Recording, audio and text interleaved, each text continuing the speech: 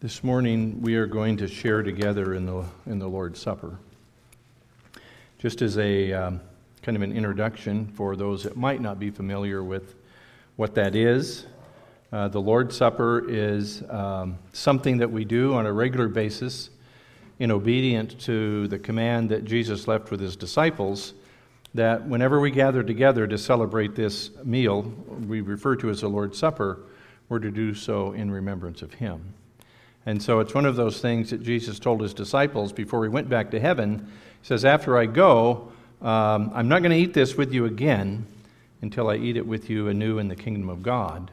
But he wants us to continue to celebrate this meal together as a reminder to us of the price that he paid to save us from our sin and the consequence of sin. The consequence of sin, in the very beginning, Jesus said to Adam, in the day that you eat from the fruit of this tree, you'll surely die. And Adam and Eve ate from it, and sure enough, they died. But what happened is that everybody that was born from Adam and Eve, which includes all of mankind, carried the seed of sin within them and the guilt that came from that initial sin. So, as the Bible says, for all have sinned and fall short of the glory of God. It says, for as by one man sin entered the world, and death by sin, and so death spread to all men because all sinned. And so everywhere we look around us, we see death and dying, and it's the result of sin. Physical death, as we'll see here shortly, is the part that we see. But the Bible is going to talk about another kind of death. And it's that death that Jesus ultimately saved us from.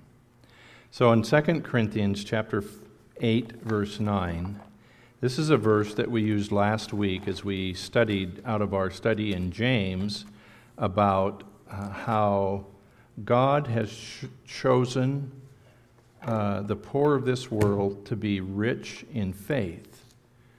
And in our James 1 passage, it was all about how those who are poor ought to rejoice over their high calling.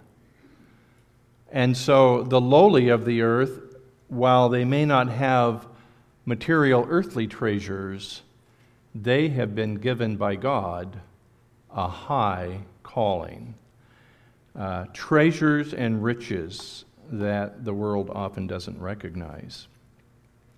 So I'm going to use 2 Corinthians 8:9 as an introduction to our joining together in the Lord's table here.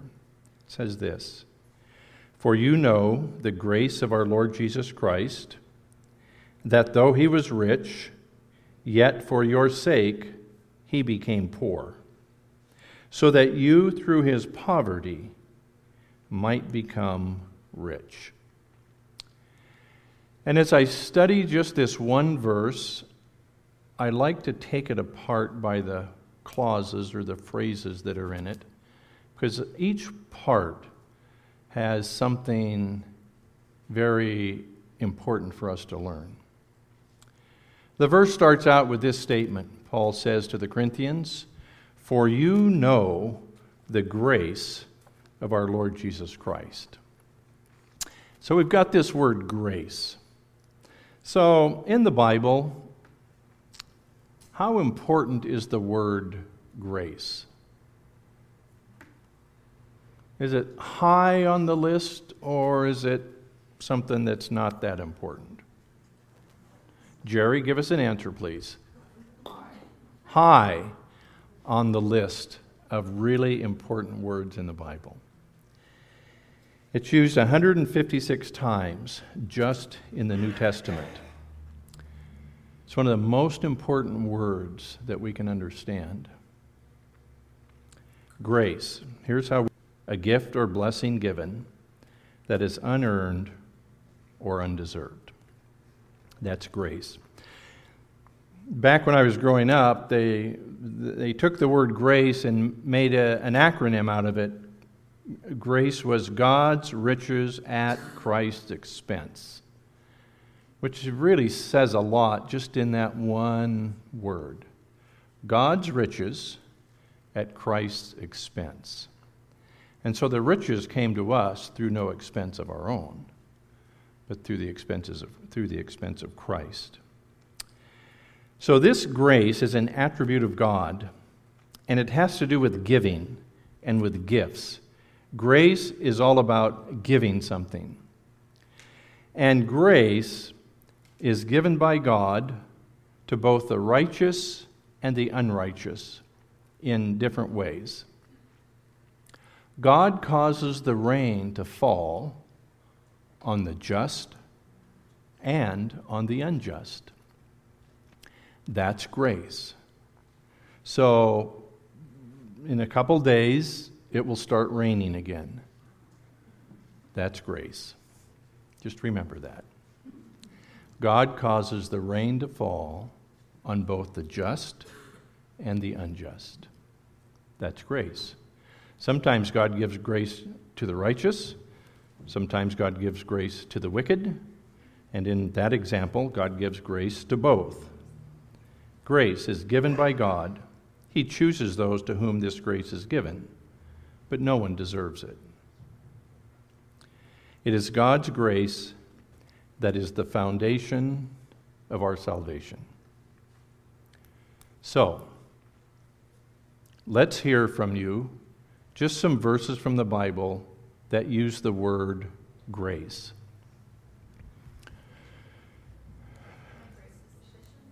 Debbie, my grace is sufficient for you. For by grace you've been saved through faith. Result of works, lest any man should boast. Ephesians 2:8 and 9. Ephesians 2:8 and 9. For by grace you have been saved through faith. You have been saved by grace through faith. Any others? From the fullness of His grace we've all received one blessing after another. Of the fullness of God's grace, we have all received blessing. Was it one after another, right? Multiple blessings. Grace. Now remember, the grace word, what does that mean? That means that these blessings that we have in regard to our salvation especially is a gift, a gracious gift that God has given to us without any payment on our behalf, without any deserving on our behalf, from our part. It's a pretty common word. I know you're all familiar with it. Thus Paul says, "For you know the grace of our Lord Jesus Christ." And then Paul goes on to talk about the riches of Christ. Do you see it there? That though he was rich, because what Paul's doing in this verse now is he's describing for us, this is the grace that you know about. And he starts out with this, that though he was rich, who's he? Jesus Christ. You know the grace of our Lord Jesus Christ, that though he was rich. Now the main statement in verse 9 that we're looking at here is the statement, he became poor. That's the main statement in that verse. And everything else is kind of giving some context to it. So before Christ became poor, it says he was rich. Although he was rich, tells us that before Christ became poor, he was rich. In what way was Christ rich? If you talk to people today about someone who is rich, typically what would they be thinking of? Money, possessions, material things. We think of riches in terms of earthly riches. Now there are earthly riches that are not material riches, such as, hi Linda, health. Creation. Godly family, or a stable family, or a loving family. Those are... Any relationship. Yeah, we have these relational riches that are of great value to us. Some of them that we would not exchange for money. In what way was Christ rich before he became poor? And the verse I'd like you to just turn ahead to is Philippians chapter 2, verse 5, where there's just a little bit of a description there of the riches that Christ had before he became poor. Now, we'll talk about his poverty in a minute, but let's just think ahead. When did Jesus Christ become poor? So the become word's pretty important. To become something means that you are in a state or condition that you weren't in before. He was rich, he became poor. Let's just get the answer out of the way right now. When did he become poor? He became poor when he came to earth, what we call the incarnation. When was he rich? Well, he was rich before he came to earth, because when he came to earth, he became poor. Rich beforehand. Philippians 2, verse, let's start with 5. Philippians 2:5. Have this attitude in yourselves, which was also in Christ Jesus. So he's going to introduce an attitude that Christ had, and we're supposed to have that same attitude. Okay? So watch your attitude on this, because this is what our attitudes are supposed to be. Now, verse 6 tells us the riches of Christ, who, although he existed in the form of God, he did not regard equality with God a thing to be grasped, but emptied himself, taking the form of a bondservant, and being made in the likeness of men, and being found in appearance as a man, he humbled himself by becoming obedient to the point of death, even death on the cross. In these verses that we just read out of Philippians 2, where do you see the riches of Christ that he gave up when he became poor? Equality with God. Where else? He existed in the form of God. He did not regard equality with God a thing to be grasped. Where do we see his poverty? Verse 7, he emptied himself, taking the form of a bondservant, being made in the likeness of men. Being found in appearance as a man, he humbled himself by becoming obedient to the point of death, even death on a cross. He emptied himself, he humbled himself. What's the difference between stating it this way about Jesus? He was emptied versus he humbled himself. He was emptied versus he emptied himself. What's the difference in those two different forms? Choice. He humbled himself. He emptied himself. Nobody emptied him. No one humbled him. This is individual, personal choice. Christ emptied himself. He humbled himself when he became poor. So, who, although he existed in the form of God, did not regard equality with God a thing to be grasped, but he emptied himself. When Jesus came to earth, well, let me back up. Before Jesus came to earth, what was Jesus' relationship with God before he came to earth?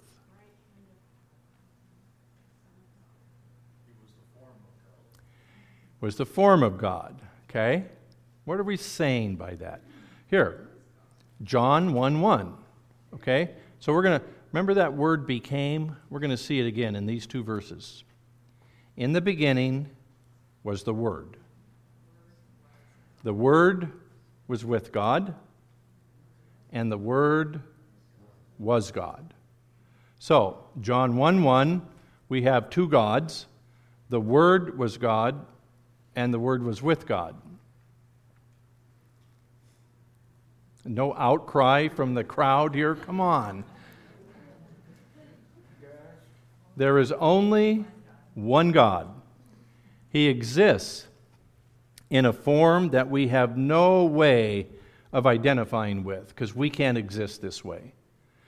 But God exists in a Trinitarian form. The Father is God. The Son is God. The Spirit is God. Those three, God, a single God in three persons. That's what the word Trinity means. The word Trinity is not used in the Bible, but the concept for which the word was coined is used in the Bible. Tri, three, unit, one. Triunity. When Christ came to earth, he came to earth as God. In the beginning was the Word was with God, the Word was God. You jump down to verse 14, and the Word became flesh. He wasn't flesh before, but he became flesh. So this is what this coming to earth in the flesh, God coming to earth in the flesh, living as a man, is what we call the incarnation, which is a word that means to be in flesh. When Jesus came to earth, he did not cease to be God, but he added to his deity humanity. And Jesus came to earth, and the only way we can properly describe him as he was the God-man. What did he give up when he came to earth? What are the riches that he gave up? And if you take your Bibles and let's turn back to John chapter 17. We'll just look at a couple things in that verse. So back and forth we go. But John 17. And while you're turning there, just to remind you of what we know from the Bible, is that Christ, Jesus, was the one who created all things. And all things exist through him, and all things exist for him. That's Christ. He's the creator. Well, in the beginning, God created the heaven and the earth. So which is it? Who created the heaven and the earth? God did. And yet the New Testament identifies Jesus Christ as the creator of the heaven and the earth. So he did not cease to be deity. He did not cease to be God. But he gave up, when he came to earth, some of the things that he had in heaven as God. And the thing that Philippians says he gave up in Philippians was he gave up. He did not regard it as robbery, technically, a thing to be grasped. What he gave up was his privilege to use his attributes independently. When Jesus came to earth, everything that he did was in dependence upon God the Father. He told his disciples, the words that I'm speaking to you, I don't speak to you on my own. These are the words that the Father gave to me. And so one of the things that Jesus gave up was the ability on earth to act as an equal with God the Father. That's why when God became flesh, or mankind, he lived as a man. The miracles he performed were by the power of God through the Holy Spirit. The healings he performed by the power of God through the Holy Spirit. The same power by which the apostles would later heal and raise people from the dead. There are some things that Jesus gave up when he was on earth that we just kind of have a clue. For one, when the disciples are asking him, when is going to be the time of your return and the establishment of the kingdom of God? And Jesus said to them, it's not for you to know the times or the seasons which the Father has determined by his own authority. He said the angels in heaven don't know. And he says even the Son himself doesn't know. Well, how can that be? If God who is in heaven knows all things, how could Christ on earth not know the time of his return? Because Jesus is living not as God, he's living as man, in total dependence upon God the Father. Jesus got hungry. Does God ever get hungry? No, he doesn't. Does God ever get thirsty? No, he doesn't. Did Jesus get thirsty? Yes, he did. Did Jesus feel pain? Yes, he did. What else do we know about Jesus? He suffered sorrow, things that have no effect on God who is in heaven. And so what Jesus gave up was all of those privileges that he had as God by his very nature so that he could come and live as man. Oh, John 17, sorry. This is the Lord's Prayer, as we've been learning in our Wednesday group. This is the prayer that Jesus prays to God the Father. And I want you to see verse 5. Now, Father, glorify me together with yourself with the glory which I had with you before the world was.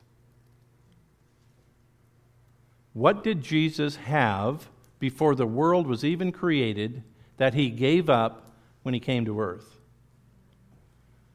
The glory of God. Jesus' glory is God. That's why when he came to earth, what did he look like? Just looks like a human. What's the glory of God look like? When God's glory appears in the Bible, what's it look like? Do you know? Visibly. It is a brilliant, blinding light.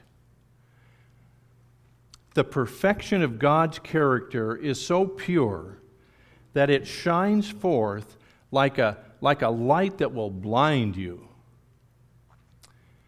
The glory of the Lord was seen when he anointed the Ark of the Covenant with his presence, when he entered the temple that was built by Moses. The glory of the Lord appeared, and it was so bright that the priests could not even enter the temple. That's the glory of the Lord. When Jesus returns, it says he will return with power and great glory. But when he came the first time, he had no glory. He looked like you and I, looked like you and me. And he prays this prayer, restore to me the glory which I had with you before the world was. He gave that glory up.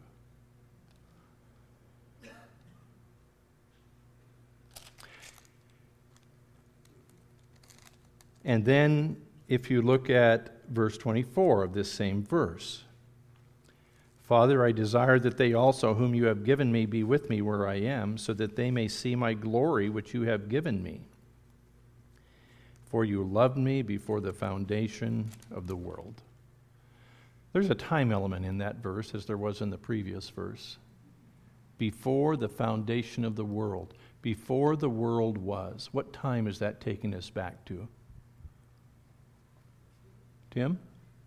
Yeah, Isaiah 53 says, it prophesies there would be no stately form about him, that he would be like the rest. 1 Timothy 2:5 says that there's only one mediator between man and God, and that is the man Jesus Christ. Yeah, that's right. The riches of Christ were the things that he enjoyed in heaven.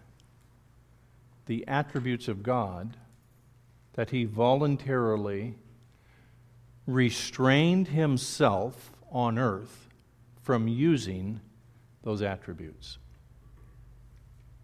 It's like when he was tempted. Can God be tempted? Just, you got 50% chance of getting it right. No, he cannot. And we'll see that in James 1:13. So was Jesus really tempted? I mean, if he's God and God can't be tempted, I mean, is he just playing games with us? And it really wasn't that big a temptation because he can't be tempted. Was Jesus tempted? Yes, he was. Why? Because he's not using his attributes as God. He's living as a man, and men can be tempted. The riches, though he was rich,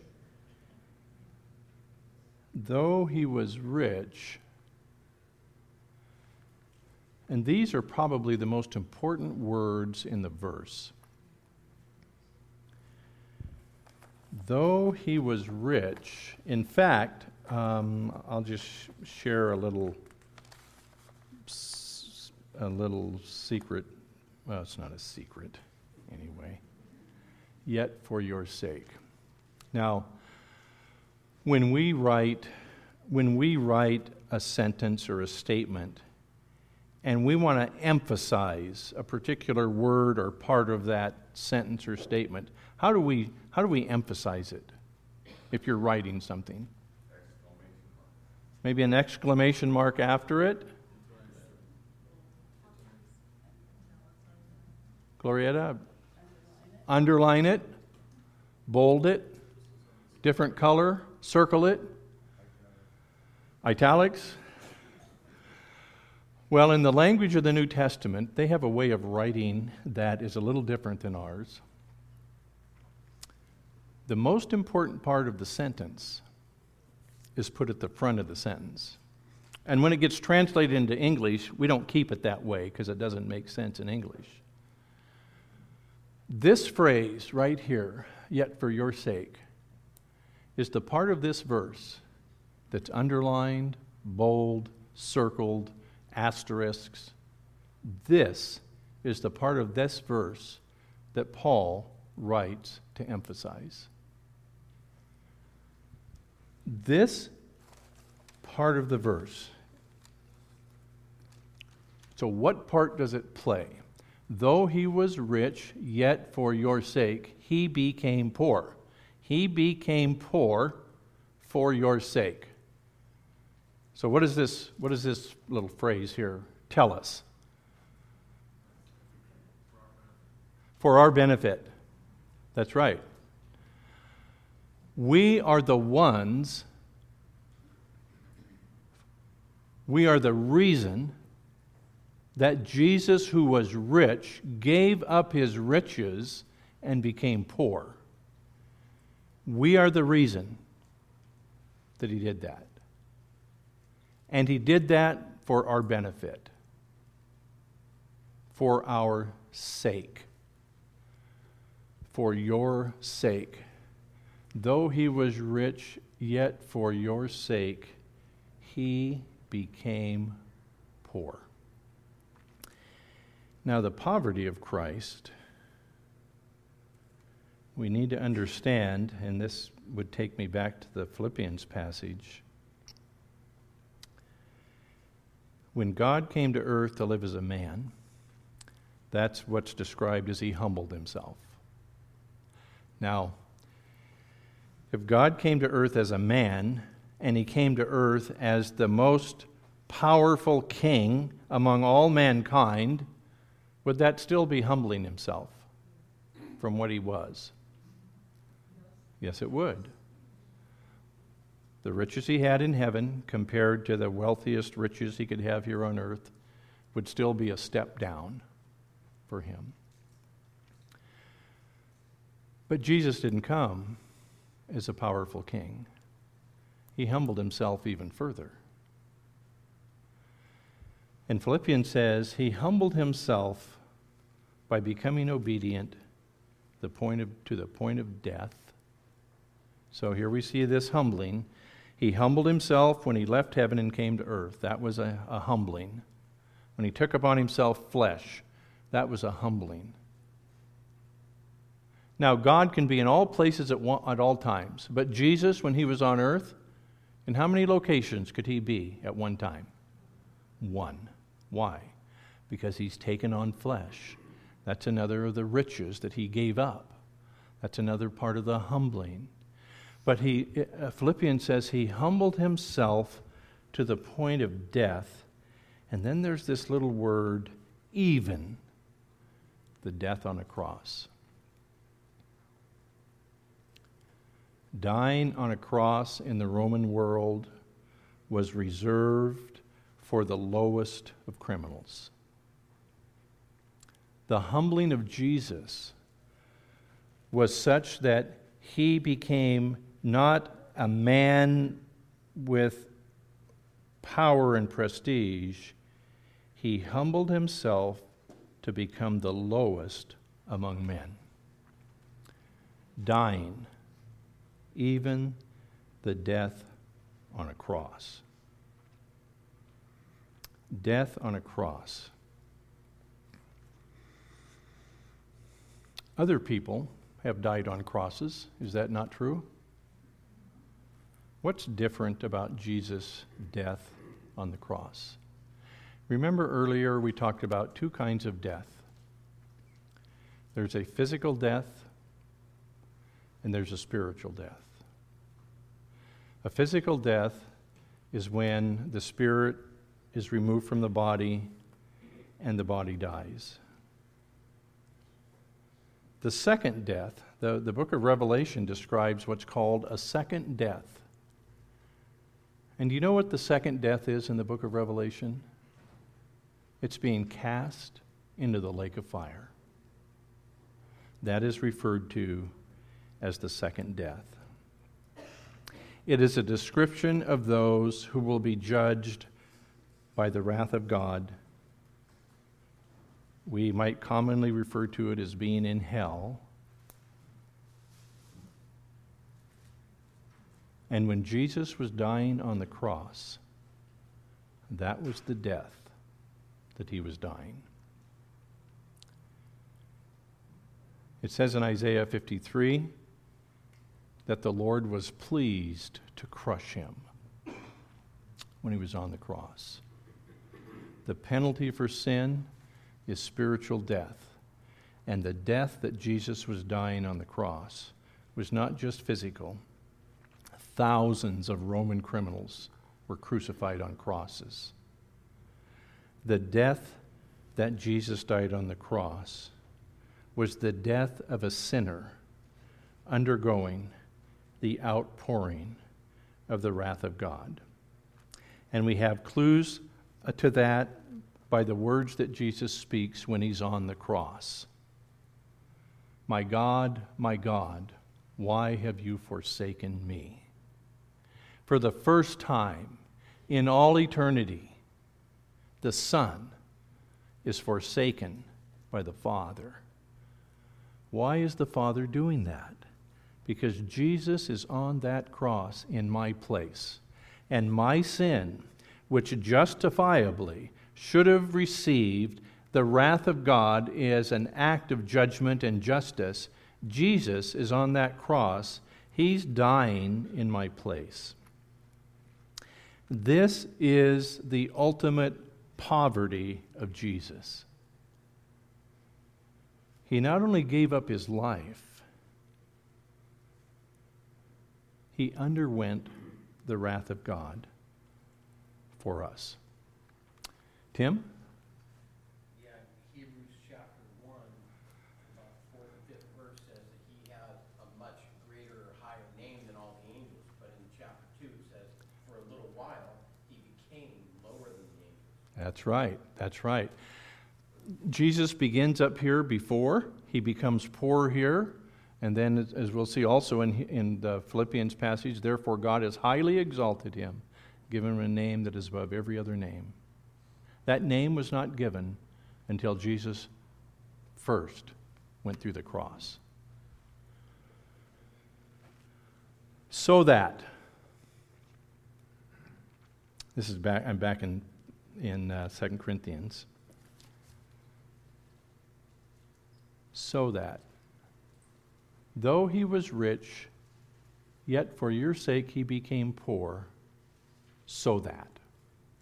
Those two words, when you see them introducing a part of a sentence, you know what they introduce? a result. It can be either a purpose or a result. So he did it for us. We already established that. For what purpose? So that you might become rich. What kind of riches are we talking about? Do we believe that in the gospel we're to be healthy and wealthy with the earthly wealth? Was Jesus wealthy? Earthly wealth? What did he say? Don't lay up for yourselves treasures on earth where moth and rust corrupt. Lay up for yourselves treasures in heaven. Jesus did what he did.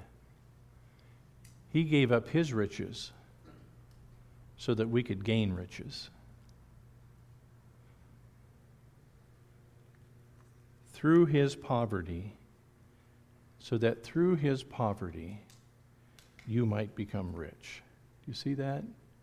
Through his poverty you might become rich. We would never have gained God's riches were it not for Christ's poverty. The purpose for Jesus doing it, so that we could become rich. So, what kind of riches do we gain because of what Christ did? So let's talk about what are our riches. Forgiveness of sin. Is that rich? Is that valuable? Yes, it is. Without that forgiveness, you will not enter the kingdom of God. Forgiveness of sin. The Holy Spirit is given. That's a valuable thing, isn't it? That's riches that you can't buy. Tim? We now have been granted or given access. Access to God the Father through our prayers and through our relationship with the Holy Spirit. Do you realize that that's a grace that the world does not have? To be able to access, to be able to come into the very presence of the throne of God with boldness and receive mercy and help in time of need. That's not available. That's not a grace that God has given all the world. That is a grace that has been given only to those in Christ, because it's through Christ's name that we have that access. What else? Peace. Present peace, right here. Therefore, having been justified by faith, we have peace with God through our Lord Jesus Christ. We have forgiveness of sin. Romans 8:1. There is therefore now no condemnation to those who are in Christ Jesus. No condemnation. Is that valuable? Peace. Eternal life. That covers a lot of ground, doesn't it? Is that a grace given to all people? No, it is not. Eternal life. Joy, happiness, here and now, right? Not just in the by and by. Joy and happiness, that comes from the Holy Spirit. We have a hope that we will be, our future is determined by God, that we will be part of the kingdom of God that will last forever. In a place where there will be no sin, no sickness, no sadness, no sorrow, no death, none of it. That's the hope that we have. That's the promise that we have. That's the confidence that we have. Having hope in this world is a part of our riches. It came to us through the poverty of Christ. And that's what I want us to remember this morning. The cost of our redemption and the riches that we enjoy came because the price for those riches was paid for by somebody else. Somebody else who didn't deserve the wrath of God, but willingly humbled himself and emptied himself and lived a perfect life on earth. See, one of the reasons Jesus came to earth, the ultimate reason was to die, but another reason is so that he could show us that man can live a perfect life on earth if he is totally dependent upon God the Father and God the Spirit. Now, the difference with Jesus, he came into the world born of a virgin, and so he was sinless. He didn't inherit the sin of Adam, but we did. and so we sin. Jesus is called the second Adam. Where Adam failed, Jesus succeeded. So he did not deserve death because he didn't have the seed. That's right. As a man, he lived a perfect life, but he died. And why did he die? Because he chose to take upon himself my sin, and he willingly chose to die in my place, paying the penalty for my sin. And God the Father accepted that because it came from a sinless substitute. And so God is just in judging me for my sins. But the riches I have is that God's judgment for my sin was poured out on Jesus on the cross. Now, how is it that Jesus on the cross can be a substitute for more than one person? Why is it one person dying for one person? It's because of who Jesus was.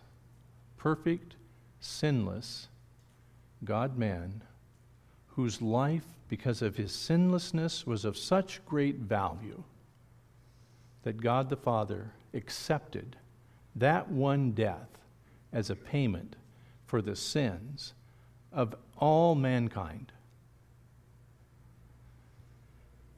And so as we come together for the Lord's Supper this morning, the focus that we're going to really focus on is the price that Jesus paid. And you have to think of his death in terms of really what's going on the cross. One of the last things Jesus said before he gave up his spirit was, "It's finished." What was finished? He said it before he even died physically. Do you realize that? Before he died, among the last words that he said, "It is finished." What is it that was finished? The payment for the sins of the world.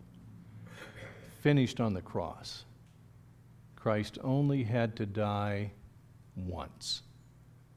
And that death was of such great value.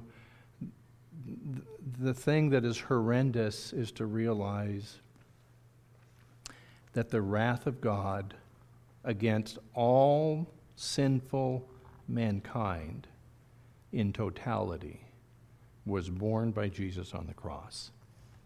How do you even measure that? We can't. So I'd like to just pray and let our minds remember. Okay? Because what Jesus did, he did for your sake. Okay? Father God, we humble ourselves before you, and we acknowledge, Father, that we cannot comprehend not only the depth of our sin in your sight, but the depth of the suffering of Jesus on our behalf. To realize that if the penalty for sin for one person is to be cast into the lake of fire forever, how can we even comprehend the wrath of God being poured out upon Jesus for the sins not of one person, but of all persons? The suffering of Christ, the purpose for which he came. Willingly, he emptied himself. Willingly, he humbled himself. Willingly, he went to the cross. And willingly, he bore the pain of the wrath of a holy God for our sake. So, Father, as we come together and remember as Jesus commanded us, I just ask, Lord, that you would help us, first of all, to understand the grace of the Lord Jesus Christ on our behalf. He asks nothing of us to receive those riches other than to believe his word. Our sins will not keep us from the kingdom of God because they have been paid for by the blood of Christ. Thank you for this great grace.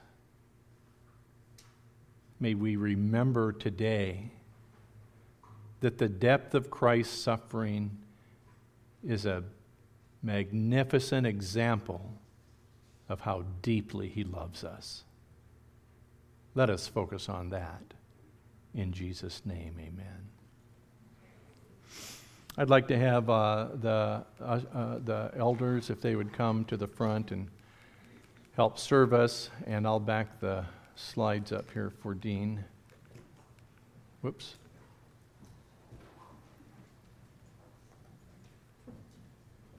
You have a small piece of unleavened bread, which is a reflection of the Last Supper that Jesus had with his disciples. And at the Last Supper, Jesus told his disciples he was going to be going away. He was going to die. Didn't really understand it. But he gave them this ongoing meal to remind all of us that his death, just as this song we just sang, his death has paid our ransom. And this little piece of broken bread, Jesus said when he's with his disciples, they're eating a Passover meal. A part of the Passover was the eating of unleavened bread. And he took the unleavened bread and he gave it a different meaning than it had in the Old Testament. In the Old Testament, the unleavened bread was to remind the Israelites how quickly they had to leave Egypt. But Jesus took that and he said, no, this bread is my body, and it's broken for you. And again, the breaking of his body was an indication of what Jesus was about to undergo on the cross. But he said, this is my body, and it's broken for you. And he says, every time you do this, every time you see this bread and it's broken, I want you to remember, that's my body. That's what I did for you. This is my body given for you. Do this as often as you eat it in remembrance of me.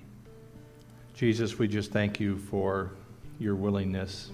You loved us so greatly and deeply that you were willing to give up the riches of heaven.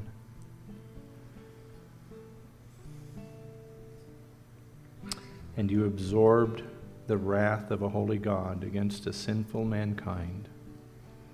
You paid it all. You suffered pain you had never had before. For the first time in all eternity, you were forsaken by the Father. Lord, these are prices that we simply cannot understand, comprehend, or identify with in any way. But Lord, what we do know for sure is that you did it for us. And we are so grateful for the grace of our Lord Jesus Christ in our salvation. We pray together in Jesus' name, amen. So the next thing we're going to give you is a cup of juice. And so, man, let's go ahead and pass that out. So here we have a small cup of grape juice.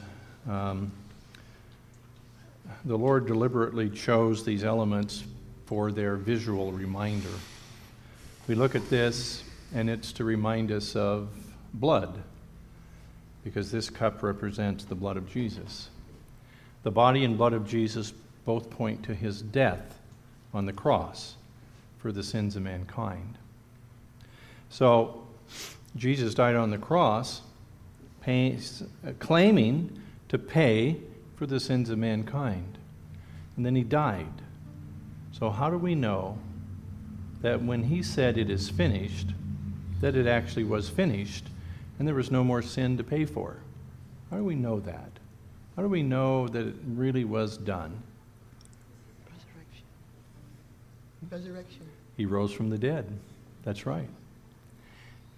Within 3 days later, he came back to life.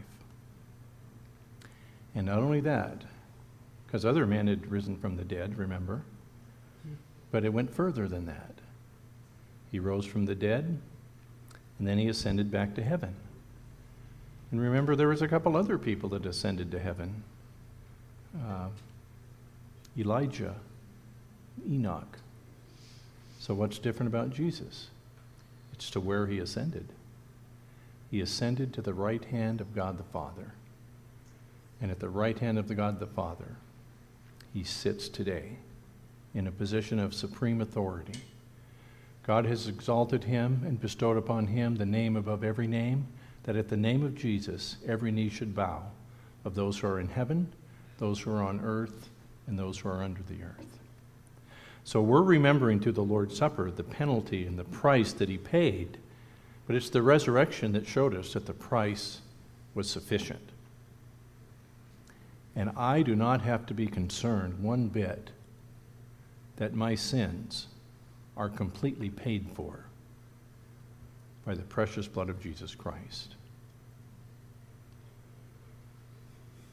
We talked about 2 deaths. First death is physical death. The second death is spiritual death. And then Jesus talked about 2 births. He says you must be born again. So there's 2 births and there's 2 deaths. Those who are born twice will only die once. Those who are only born once will die twice. Physical death and spiritual death.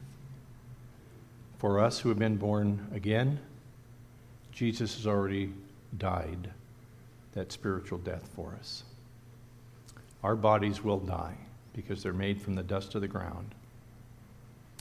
But we'll receive new bodies, reunited with our spirits, to live forever in the presence of Christ. Those are among our riches. They came to us at Christ's expense. Remember the cross. Remember what Jesus suffered on the cross.